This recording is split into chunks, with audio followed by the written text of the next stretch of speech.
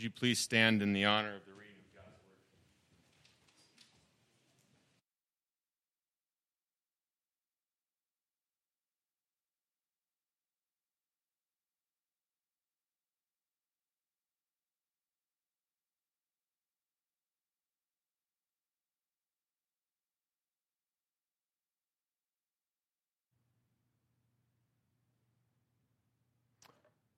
Scripture reading today is Matthew chapter 10, verses 34 through 42, where the Holy Scriptures read.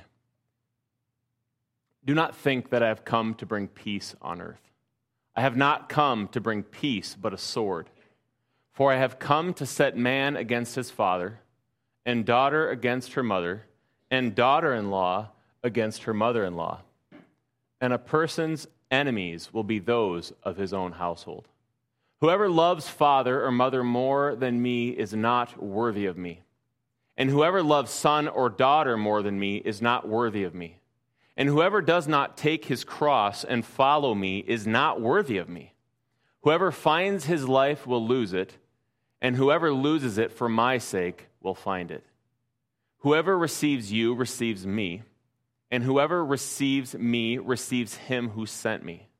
The one who receives a prophet because he is a prophet will receive a prophet's reward, and the one who receives a righteous person because he is a righteous person will receive a righteous person's reward. And whoever gives one of these little ones even a cup of water because he is a disciple, truly I say to you, he will by no means lose his reward. This is the word of the Lord. Would you pray with me and for me as we begin? Father, we ask that we would understand this text clearly, not just in our heads, but in our hearts, so that we would be forever changed by it, that our affections would grow for Christ, and that we would realize what it actually means to be a disciple of Jesus. Father, there's many voices out there telling us what it takes to be a disciple of Jesus, and there are many false voices that are leading people astray. So we ask that that would not be the case today, and that we would understand what it means to be a disciple, and that you would give us the power to faithfully be one. We pray these things in Christ's name. Amen. You may be seated.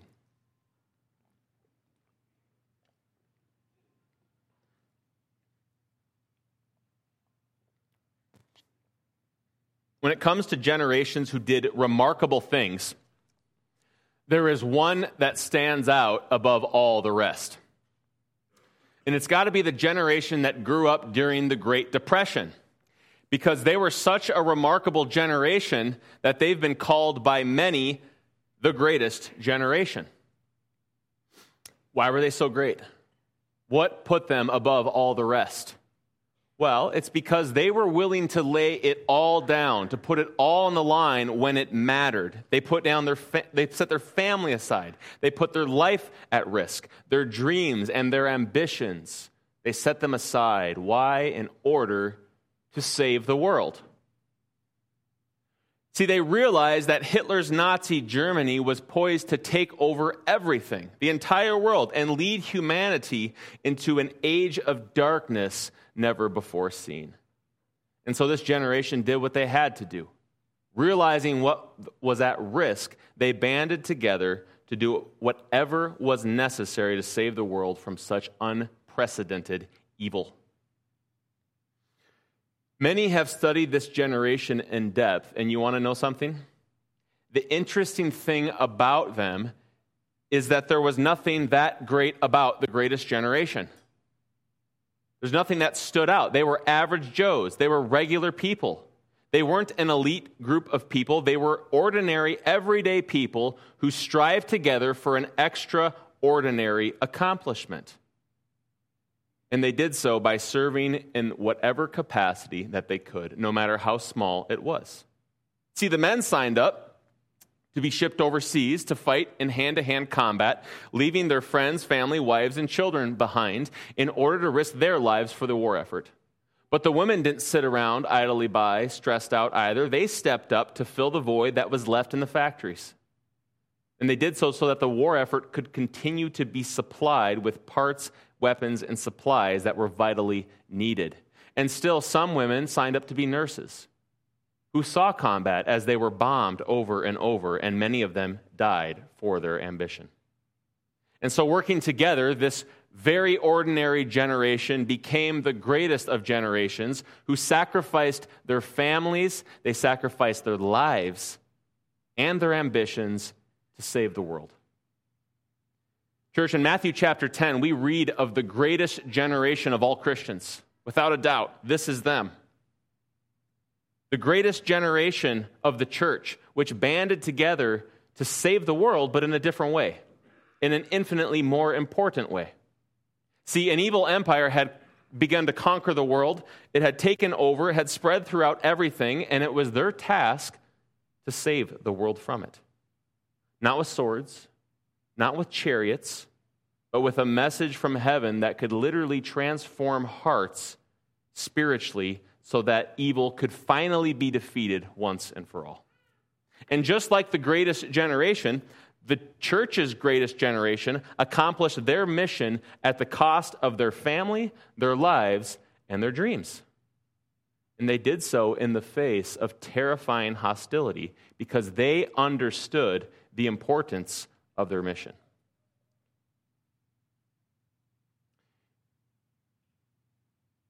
When it comes to being a disciple of Jesus, we are not signing up for our best life now. We're not. When it comes to being a disciple of Jesus, we are not signing up for God to give us all the blessings we just haven't been able to get ourselves. We're not signing up to make all of our dreams come true. In fact, though Jesus is the Prince of Peace, we aren't even signing up for peace. Not yet. For as Jesus says, as we just read in verse 34, he has not come to bring peace, but a sword. And so to be a disciple of Jesus means that you are not signing up for peace, but you're signing up for conflict. You're signing up for uncomfortableness. You're signing up for hostility. And so turning to our passage this morning, we're going to see the three kinds of hostility that we sign up for when we come to Jesus to be his disciple. And here they are. To be a disciple of Jesus is to volunteer for three kinds of hostility: family hostility, life hostility, and world hostility. If you have your Bibles, turn with me to Matthew chapter 10, and we're going to begin in verse 34 here. I'll read it again. Do not think that I have come to bring peace to the earth. I have not come to bring peace, but a sword. For I have come to set a man against his father, a daughter against her mother, a daughter-in-law against her mother-in-law, and a person's enemies will be those of his own household. Whoever loves father or mother more than me is not worthy of me. And whoever loves son or daughter more than me is not worthy of me. Right now, we live in an age of rampant deconversion stories seemingly popping up almost every other day on social media. Christians who were once even pastors, or often is the case, worship leaders in popular Christian bands, people who once led the church, led Christians in worship, are now saying they don't even believe in the God that they wrote those songs for. There's a rampant deconstruction going on right now. And do you know one of the biggest reasons why they often give for why they are leaving Christianity and forgetting their faith? It's because instead of finding peace, they found hostility. That's really what it is. But what does Jesus here tell us about that? It says he's not offering peace. He's offering hostility. In verse 34, Jesus says he has not come to bring peace, but a sword. So what is he talking about here? Is he saying that there should be some sort of Christian crusades where we get our swords and we just go start slaying all the infidels? Is that what he's talking about? No, obviously not. As he said in Matthew chapter 5, his disciples would be known for being peacemakers. So what does he mean by a sword? Well, he means this. When Jesus is talking about the sword in this context, he's not talking about his followers picking up the sword and wielding it for destructive purposes to attack and conquer. No, he's talking about his followers being attacked and conquered by the sword. And so the sword here stands as an image for destructive hostility against Jesus' disciples. So in this passage, Jesus is essentially saying that if you're going to follow him, if you're going to be his disciple, you better be ready for conflict. You better be ready for hostility. Because if you're not, when it comes, You're going to be like all these deconstruction people who are like, well, what's going on here? I thought there would be peace. Doesn't seem like there's peace. You won't be expecting the right thing. This is the problem that has led so many to leave the Christian faith.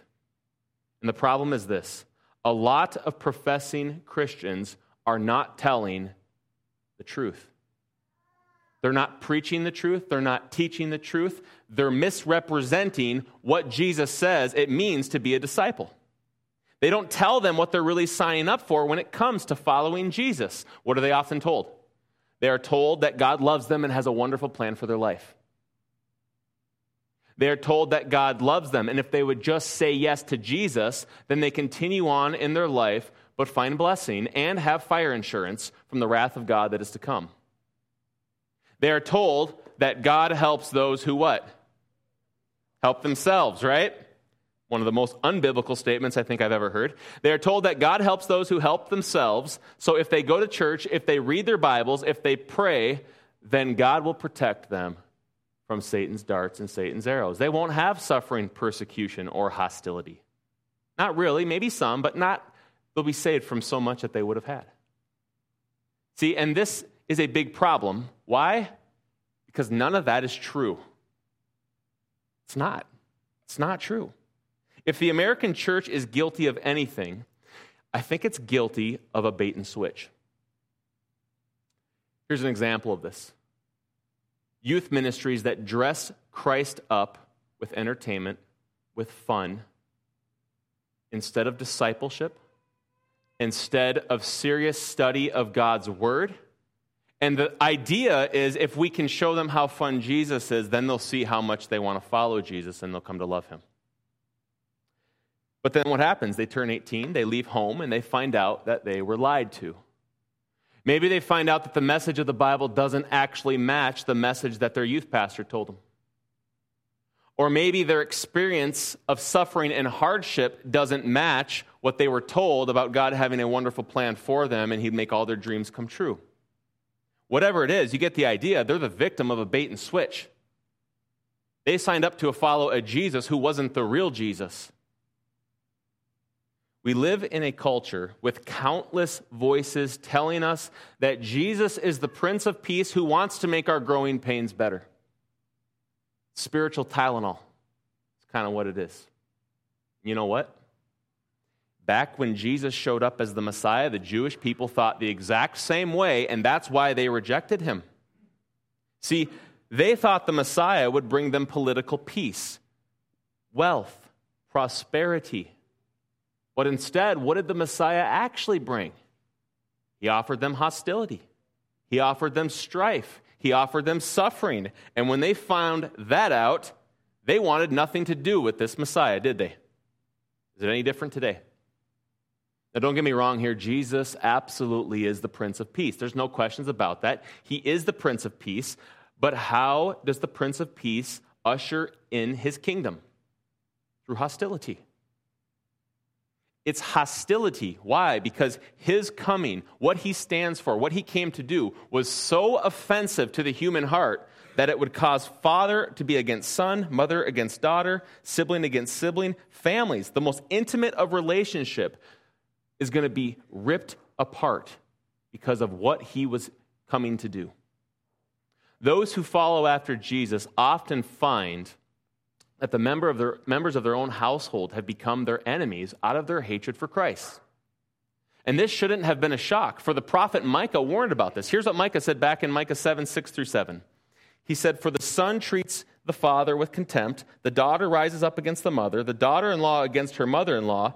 A man's enemies are men of his own house." And the context here for Micah chapter 7 has to do with the Messiah and what would happen when he came. They should have known this.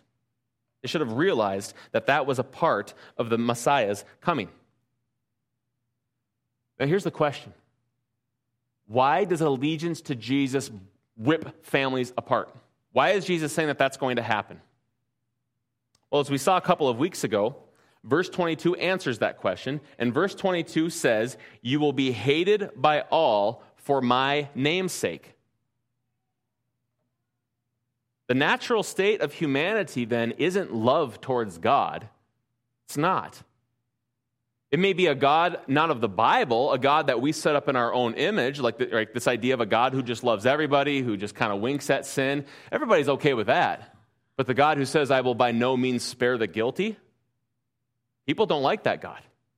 People don't want anything to do with the God who comes along and says, I am so intimately concerned about everything in my creation. I care about every molecule. I care about what happens in your house. I care about what happens in the bedrooms of these people. I care about what happens with fathers and sons and children and the way you talk. In fact, every single idle word will be taken into account on the day of judgment, as Jesus says. People don't like that kind of God, do they? And so Jesus says, you will be hated by all for my name's sake. No, the natural state of humanity is not love towards God. It's not even indifference towards him. The Bible tells us it's hatred towards him. And this hatred manifests itself in open rebellion and hostility towards God and the people of God. Matthew 11:10 says this, from the days of John the Baptist until now, the kingdom of heaven has suffered violence, and the violent take it by force.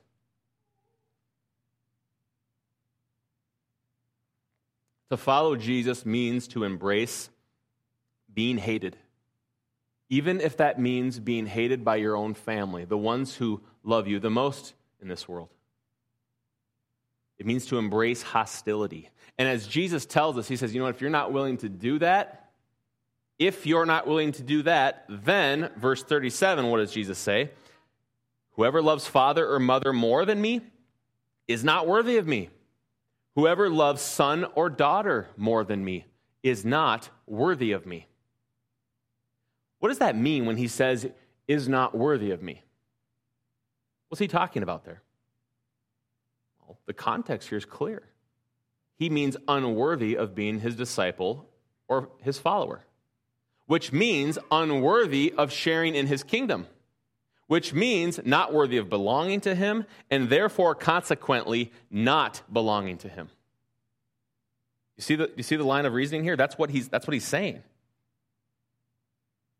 All who love mother and father more than Jesus are not worthy of Jesus. They cannot be his disciple. But now, isn't that a little bit harsh?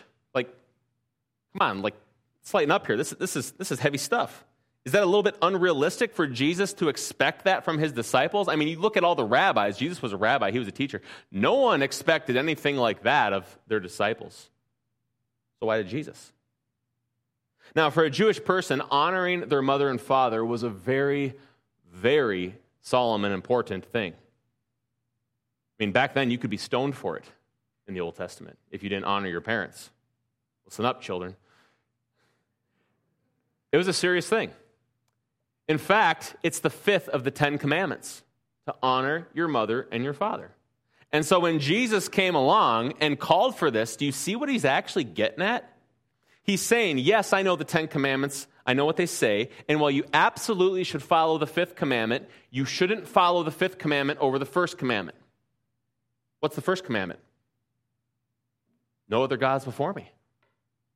Has to do with honoring God. That's the beginning of the 10 commandments. And so by calling for this kind of devotion, Jesus is actually making a claim to deity here. He's saying, you need to love me and follow me more than your mother and father, which you are commanded to honor. He's claiming to be God. And when it comes to honoring parents, yes, we should do that, but not at the expense of honoring God. For it is God that we are called to love with all of our heart, with all of our soul, with all of our mind, and with all of our strength, not our parents.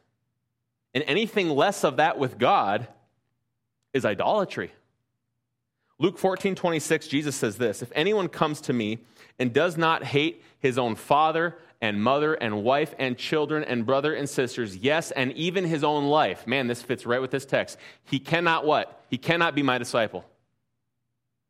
Puts it pretty straightforward there. Now, what's he saying? Well, he's not saying just break the 5th commandment and just dishonor your parents and treat them like garbage. No. He's using hyperbolic language here to point out that our love for him, who is God, must be so great that by comparison to our love for family, it's actually hatred. It's pretty extreme, right?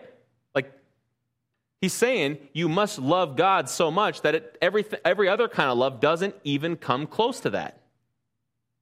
And this is something that only God could claim.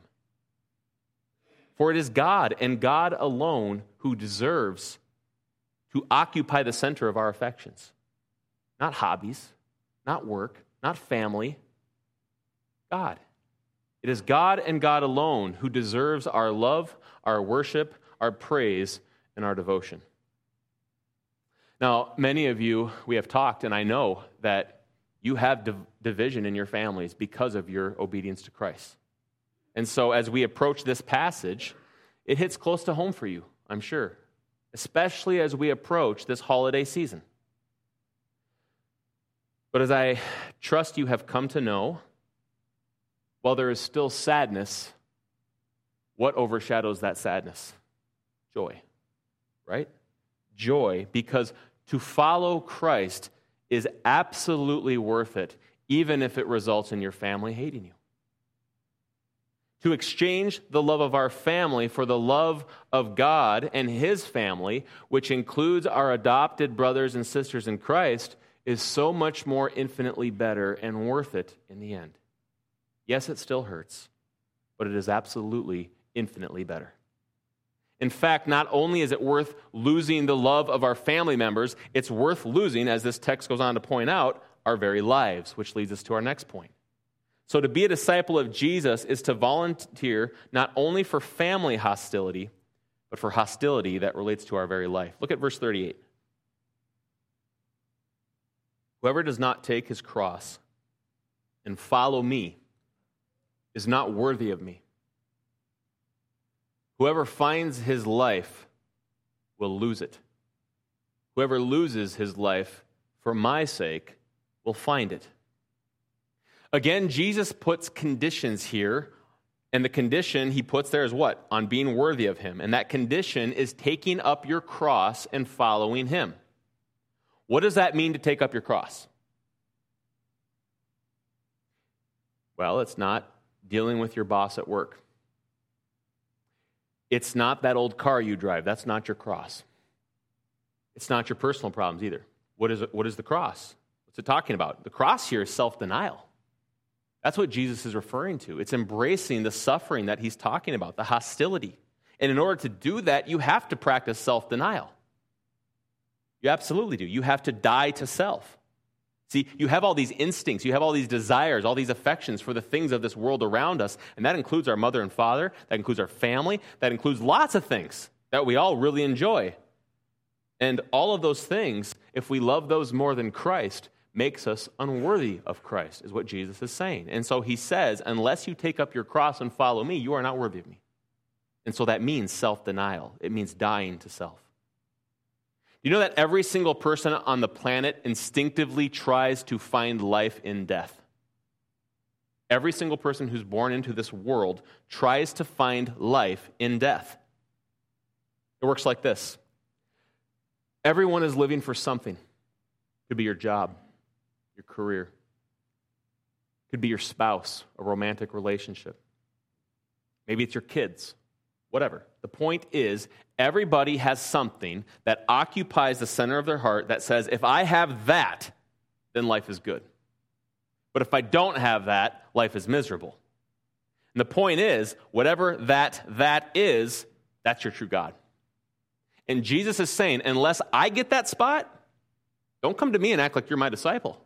For to be my disciple means to love me more than mother and father. It means to love me more than whatever thing used to sit in that spot.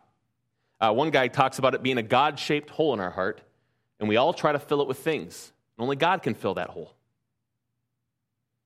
When we try to run our hearts off of things of this world instead of the Creator, that's a lot like trying to run a diesel engine off of normal gas, which I believe you cannot do.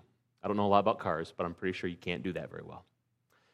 What then fuels our souls? It's God, without a doubt. That is what we were made for. And so to try to make the human heart run off of something else, it's not going to work. It's going to be a failed project. And this isn't just cliche stuff ever. It's absolutely true. Think about it. What is the source and standard of beauty and goodness? Talk to me, church. What is it? Who is it? It's God. And now think about it. God made everything, and so everything in this world, even though it does have beauty in a sin-fallen creation, everything else in this world is but a minor reflection of the source of true beauty and goodness. Just a tiny little glimpse is what it is. So when an artist tries to find meaning and satisfaction in art instead of the God of art who made it, of whom all beauty points to, they're always going to come up feeling empty because the beauty of this world is but a dim, broken reflection of the beauty of God. Does that make sense? Now think about love. What is the source of perfect love? God, right? And every other love we find is a dim reflection of that love. And so here's what happens. People get a small taste of that, whether that's with their children, that loving relationship you have there, or with a spouse. Okay? They get a small taste of that love in human relationships, but it never lives up to the real thing. It can't live up to the real thing. See, an infinite God of love, God who is love, I'm sorry, but as much as my wife is great, she can't compare with a God of love. As much as I try to be great, I can't compare with a God of love. And so what's going to constantly happen is when I look to these dim reflections that the true source is God, I'm going to be constantly just disheartened. And be like, well, this is kind of a letdown. I thought this was going to be better than this. I thought this would satisfy that God-shaped hole in my heart, but it doesn't. It can't. It never lives up to the real thing. And what inevitably happens is people go around trying to run their human heart off of non-God-related things of this world, and they damage whatever that thing is. You see this all the time as a pastor with marriages. People are trying to make that person their Christ figure in their life, and they're destroying their relationship from it. Mothers will do this with sons and daughters. They will want little Johnny to grow up to be just the perfect straight-A student, right? The honors child who gets valedictorian or whatever, and they crush their relationship with their child because they're making their child fill the God-shaped hole in their heart, and it cannot work. The world we live in is decaying and dying. And so by trying to find life's meaning and happiness in dying things, stuff of this world, that's looking for life and death. It's to look for life in death. And the point here is everybody has something that they're looking towards in their life to give them life, to give them meaning, to give them purpose, to give them happiness. And Jesus says this. Here's his point. Until that thing is him, it's never going to be enough. So how then do you know if you've truly found it? How do you know if Jesus is truly that for you? Look at verse 38 again. Jesus tells us, we know if Jesus is that for us because we gladly pick up our cross of self-denial in order to follow and gain Christ. Here's what Paul says about this. But whatever gain I had, whatever things I had, right, whatever gain, I counted as loss for the sake of Christ. Indeed, I count everything as loss because of the surpassing worth of knowing Christ Jesus my Lord. For his sake, I have suffered the loss of all things, and I count them as rubbish in order that I might gain Christ. Similarly, in Matthew 13, verse 44, Jesus says this, the kingdom of heaven is like a treasure hidden in a field, which a man found and covered up. Then in his joy, he goes and sells all that he has and buys that field. Now, before we go on, I need to correct something here. Some people will say, looking at this passage, that what Jesus is talking about here is actually a second class of Christians. Kind of like super Christians. Like you've got Christians and then you've got people who really want to be a disciple. It's like the Navy SEALs of the church. That is absolutely fundamentally wrong.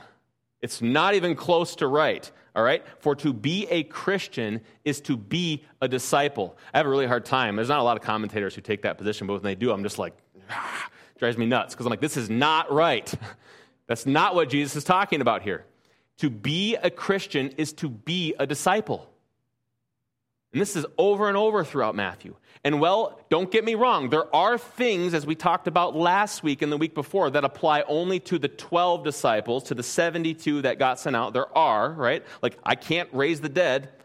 I can't heal the sick with my spiritual abilities that I've been given. I can pray for people who are sick, but I don't have the same powers they had at that point. And so there is differences that apply to them that apply to me that will apply to tribulation saints. We already talked about that. Let's leave it alone. But you get the idea. The point is, Matthew didn't write all of this stuff down just for the 12, just for the 72. And it was like, now we got to look back and read history. No, there's application here for us. We are all disciples of Jesus. And so this applies, there's things here that apply to all disciples at all times. And so make no mistake. To be a Christian is to be a disciple of Jesus. And to not be a disciple is to not be a Christian.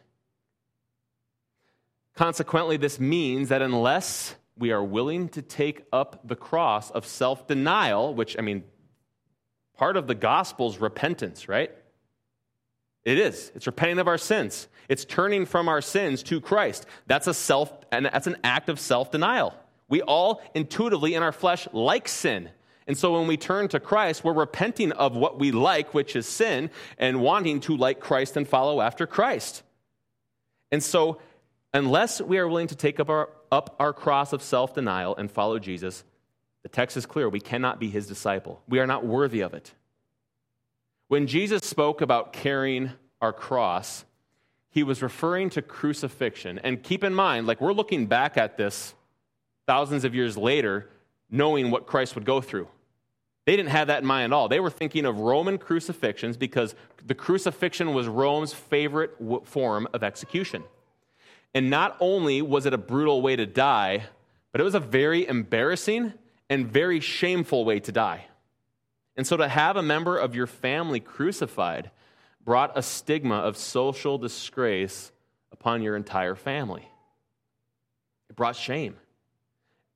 And that shame began not when that person was merely hung upon the cross, but it began before that, when they would pick up their cross, because the Romans would force them to carry the cross all the way up to the hill where they would be crucified. And on the way, the crowds would mock them. They would ridicule them. And the family members would be standing by in shame. So do you see what Jesus is saying now? He's saying, unless you are willing to suffer public disgrace, unless you are willing to suffer rejection, whether that be even from your family, unless you are willing to suffer persecution to the point of even death, you cannot be his disciple. This is why Jesus warns people who might follow him that they must count the cost. Remember back a chapter ago, we saw the man who said, hey, Jesus, I want to follow you and be your disciple, but I got to go take care of some stuff first. Jesus is like, sayonara. You're not worthy. Here's what he says in Luke 14:27-33. Whoever does not bear his own cross and come after me cannot be my disciple. For which of you desiring to build a tower does not first sit down and count the cost, whether he has enough to complete it? Otherwise, when he has laid a foundation and is not able to finish, all who see it will begin to mock him, saying, this man began to build and was not able to finish. Or what king, going out to encounter another king in war, will not sit down and first deliberate whether he is able with 10,000 to meet him who comes against him with 20,000? And if not, while the other is yet a great way off, he sends a delegation and asks for terms of peace. So therefore, any one of you who does not renounce all that he has cannot be my disciple.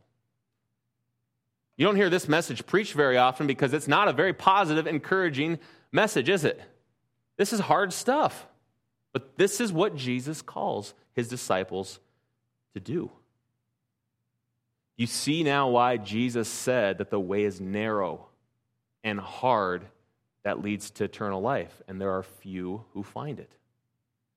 He says that because it's hard. He says that because it's narrow. And he says that because there are few who find it. Why is it so hard? Why is Jesus so hardcore with his demands here for his disciples? Does he realize that he's demanding the impossible? Like, who can do this? Why does he demand the impossible? He demands the impossible because that's the point. When Jesus says in verse 39, whoever finds his life will lose it, and whoever loses his life for my sake will find it, he's not telling us that if we simply die for his name's sake, then we go to heaven, right? Like, there's lots of Muslims who believe that. If they die a martyr's death, they go boom right to heaven, and they've got all this just wonderful bliss, whatever. That's works-based salvation. We don't believe in that as Christians. And so we know that that's not his point, because nobody, no matter how great they are, can earn their salvation. Right, church? No one. So what's his point? It doesn't matter how much you hate your family. It doesn't matter how much you're willing to pick up your cross. It doesn't matter even if you're willing to die for Jesus. None of those things can save you. There's only one thing that's powerful enough to save us. And what is that? It's not me taking up my cross. It's him who took up the cross. And we have to remember that when we approach this to be a disciple of Jesus. See, at the time Jesus spoke this, no one there knew what lay in store for him. And what lay in store for Jesus was literally what he spoke of. It was the cross. It was death. It was shame. It was rejection. Right now, we are in the middle of our Advent season, and we're celebrating the reason why Jesus was born into this world. And if we aren't careful, we can quickly and easily forget the true reason of Christmas. And the reason for Christmas is that light came into the darkness. Isaiah 9, verse 2 says, "The people who walked in darkness have seen a great light. Those who dwell in the land of deep darkness, on them a light has shone." Why was Jesus born into our world? Was it to convince people to love God more than their parents? Just do that and everything will be better. The darkness will be gone. Was it to convince people to practice self-denial and live for God above all things and to love him more than everything? Do that, world, and the darkness will be gone. No. For if that's all Jesus came to teach and do, that's like telling fish to learn to fly. They can't. Jesus came into our world to be the light and life of men. He came into our world as light to overcome the darkness, to do what none of us ever could do, no matter how much we loved God more than our family, no matter how much we pick up our cross and follow after God and love him above all things. Even if we're willing to lay down our life, it would not be enough to overcome the darkness that is in each and every human heart. And so Jesus came as light into the darkness. And because he did this, and only because he did this, can any of us here even hope to do what Jesus is calling his disciples to do? You see why, if we don't have the power of the cross when we approach this text, this is an impossible task. The power of the cross at work in the human heart is the only thing that enables a sinner like me and like you to love God so much that we will denounce our family if that's what it takes. It's the only thing powerful enough to make so I can willingly pick up my cross, even to the point of excruciating death for the sake of Jesus. Why then do I denounce my family and follow Christ if that's what it takes to be his disciple? Because Christ was denounced for me. Why do I deny myself and pick up my cross and follow Jesus? Because Jesus denied himself and literally picked up the cross that I could never carry to suffer and die so that I might live. And so here's the thing, don't miss this. In the face of such love, in the face of such beauty, in the face of such wonder and care, how can I not love the one who gave up everything to love me? You see how that's the fuel that changes our dark, twisted hearts into being able to actually love God as we ought? We're not talking about rigid legalism here. We are talking about a heart that has been awakened by the power of God through the gospel so that it can finally love the Lord our God with all of our heart, with all of our soul, with all of our mind, and with all of our strength. So much so that even if my family is going to disown me, I say I will follow God rather than men. Even if they come to nail me to a cross, I will say I will live for Christ. For me to live is Christ, to die is gain. And that only happens when your heart has been changed by the power of the gospel. When our heart has been supernaturally awakened by the presence of the risen Christ, how can we not give up everything for him who gave up everything for us? It's not even a question at that point. When we come to see the risen Christ with our new spiritual eyes, we've seen true beauty. We've seen true glory. And everything in this world at that point is a dim, horrible reflection of what that true beauty is. We've finally seen true love, true glorious wonder. And when a person sees that, they will gladly trade the piddly things of this world for the eternal world to come. We will gladly exchange death for life, even if that means losing our life. And we do so not because of some moralistic, legalistic self-will that we've mustered up in ourselves. No, that's an impossible task. We do so because the power of the gospel, which has changed our hearts to stop treasuring worthless things of this world and to instead value and treasure Christ. He is our ultimate reward, which leads us to our final point. To be a disciple of Jesus is to volunteer for three kinds of hostilities: family, life, and third, the world.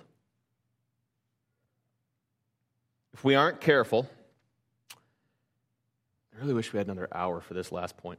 If we aren't careful, we can really confuse ourselves with these last few verses, and we only get to do a 10,000 flyby, so we're going to be careful. What's all this stuff about a cup of water? What's all this stuff about a prophet's reward? Well, we don't have time. Anyway, you don't need to know all that to understand the main point here. Here's the main point.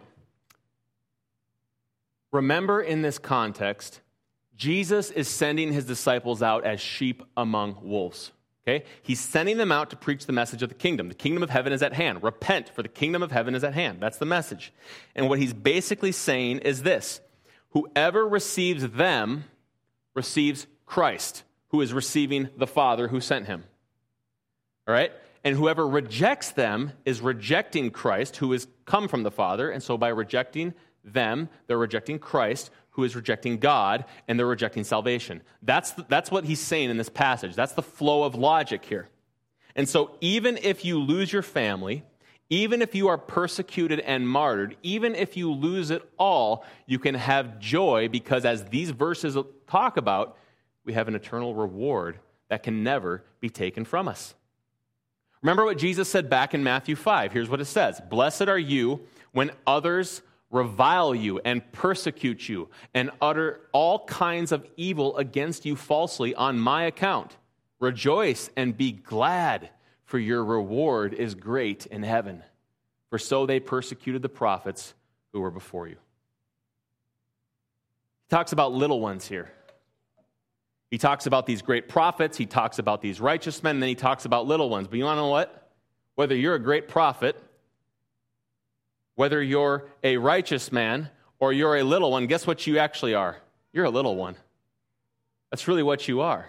That's what it means to be a follower of Christ. It's to recognize how small you are in comparison to Christ. It's to recognize that Christ is great. If you would be great, you must be weak, right? He who would rule must serve. It's the great reversal. And so all of us are little ones before God, and praise God we are. So from the greatest to the least of us, God will reward all of his little ones. Here's the reality. Some Christians are more littler than others, right? You know who you are. I'm just kidding. But you know what I mean, right? Like, that's just the reality, right? And we are all little, don't get me wrong, but some Christians are more littler than others because it's a growing process. That's a rabbit trail, but you get the idea. So the point here he's being made is, even if you're one of those little ones who just gives a cup of water to a prophet, you're going to receive a prophet's reward. Isn't that remarkable? And we do have time for this. Back then, what would happen was, it was a sign of hospitality. When somebody came to your house, you would just give them water, right? Like, it's just the way it is. Like, in our culture, we're like, hey, can we take your coat? And that sort of thing. Back then, it was give them a cup of water. And nobody thought anything of it. It was like, yeah, you better do that, otherwise you're just like the worst host ever, and you bring shame upon your family. And so hear what Jesus is saying. Even if you do the most basic act of hospitality and give a cup of water, you're going to receive a prophet's reward for that. That's remarkable. We don't deserve that, do we? No, but that's how gracious our God is. And as verse 42 says, not a single one of us by any means will lose our reward, even if a hostile world tries to take it from us by taking our life. Our reward is eternal. For it is an everlasting reward. It is everlasting peace with the Prince of Peace, who will one day very soon return to set up his everlasting kingdom of peace. We're going to read Revelation 21 for a minute. Here's what this is going to look like. Then I saw a new heaven and new earth. For the first heaven and the first earth had passed away, and the sea was no more. And I saw the holy city, New Jerusalem, coming down out of the heaven from God, prepared as a bride adorned for her husband. And I heard a loud voice from the throne saying, Behold, the dwelling place of God is with man. He will dwell with them, and they will be his people, and God himself will be with them as their God. He will wipe away every tear from their eyes, and death will be no more. And keep in mind, church, let me pause. Many of these people at this point will have died for their faith, but death will be no more. Neither shall there be mourning, nor crying, nor pain anymore, for the former things have passed away. And he who was seated on the throne said, Behold, I am making all things new. Also he said, Write this down, for these words are trustworthy and true. And he said to me, It is done. I am the Alpha and the Omega, the beginning and the end. To the thirsty I will give from the spring of water of life without payment. The one who conquers will have this heritage, and I will be his God, and he will be my son. The Prince of Peace has already come, and behold, he is about to come again so very soon to finally bring peace. And so until he does, may we little ones continue striving to bear our cross of self-denial, not so that we might be accepted by him, but because we've already been accepted by him. So may we bear our cross of self-denial as we follow after Christ, endeavoring to bring his saving message to a dark world that desperately needs the light of the gospel. That's what this is about. And so by his power, and by his power alone, can we very ordinary people accomplish something extraordinary.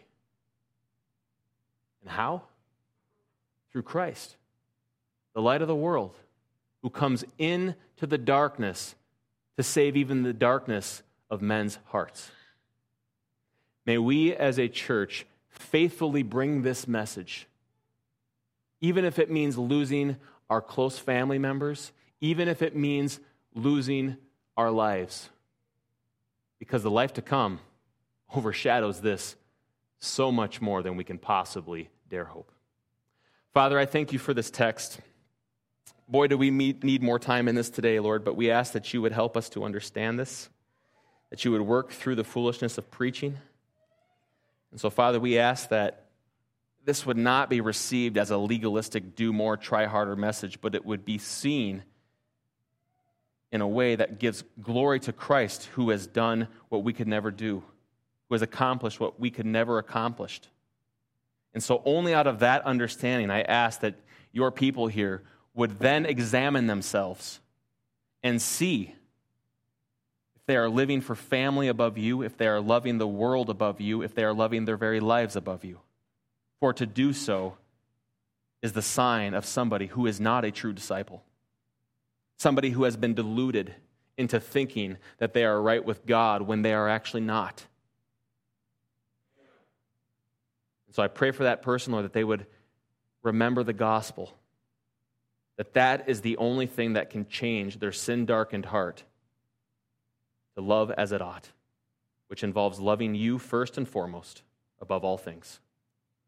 Help us as a church to reach out to this dark world. Help us to be salt and light. Help our affections to be for you, not the world, the flesh, or our family. I want to pray specifically for our new door-to-door ministry, Lord. I just ask that you would bring us boots that would work diligently and labor in this especially important area. The harvest is plentiful, but the labor are few. few. So we pray, Lord, that you would send laborers into the harvest. Help us as we minister to those outside of our church, Lord, but we also ask that you would help us to not forget to minister to those within our church. Help us to preserve the unity that you've given us. Help us not to be divisive. Help us not to become a church that is so theologically rigid that we just sit around and argue about genealogies and pointless things that we've been told not to argue about. Help us, Lord, to have our hearts fueled by our affection for Christ. Help our first love not to go cold like the church of Ephesus. We pray these things in Jesus' name. Amen.